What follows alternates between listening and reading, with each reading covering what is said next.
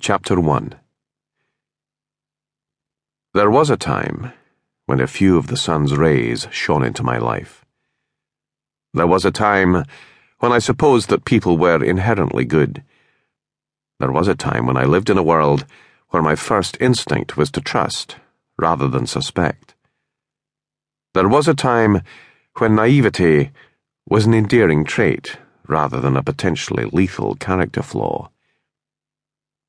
There was a time in my school days, in a different life, when I was almost gregarious, and my friends laughed at the irony of my name, Xavier Aislado, or in English, Xavi the Loner. Now I have few friends beyond my own front door, because I seek none.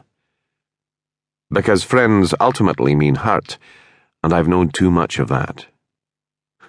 Believe me, I'm Xavi Aislado now, in every respect, locked in my own world, because that's the way I want it. I was given my prophetic name by my dad, a childhood refugee from the Spanish Civil War, who grew up in wartime Scotland and stayed there for a while after that, since his father had been violently anti-Franco and was in exile for a lifetime, either his or Franco's.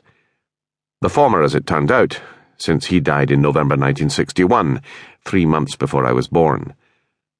Grandpa was Xavi the First. The Catalan X is pronounced ch, by the way, as in chocolate. My dad was christened Josep Maria, but the second of those four names remained his secret, in Scotland at any rate. There, everyone outside the family, and these days that means almost everyone but me, calls him Joe, the name he was given when he arrived from Spain as a 4-year-old in 1936. I can't remember a time in my formative years when I truly liked him. My dad was born a son of a bitch, and he'll probably be that way till the day he dies. He's perversely proud of it, too. He says that his nature was his gift from my grandmother. I have memories of her from my infancy. They are of a grim-faced old harridan. When we're very young, every adult is very old, with a scowl like a black flag draped across a coffin. Those images are still imprinted in my memory 16 years after she went to dance the great sardana in the sky. They make me smile now, for I have others, the product of acquired knowledge in our later years. My dad inherited some of Grandma Paloma's, that's what I called her from infancy, thunderous nature, and the running of Grandpa Xavi's business.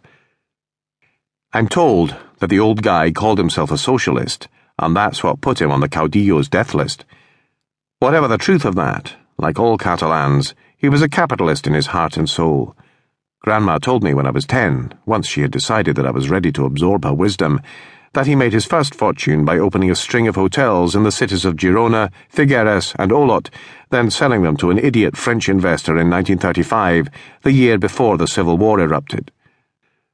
As I say, that's what she told me. I didn't learn the whole truth until several years later.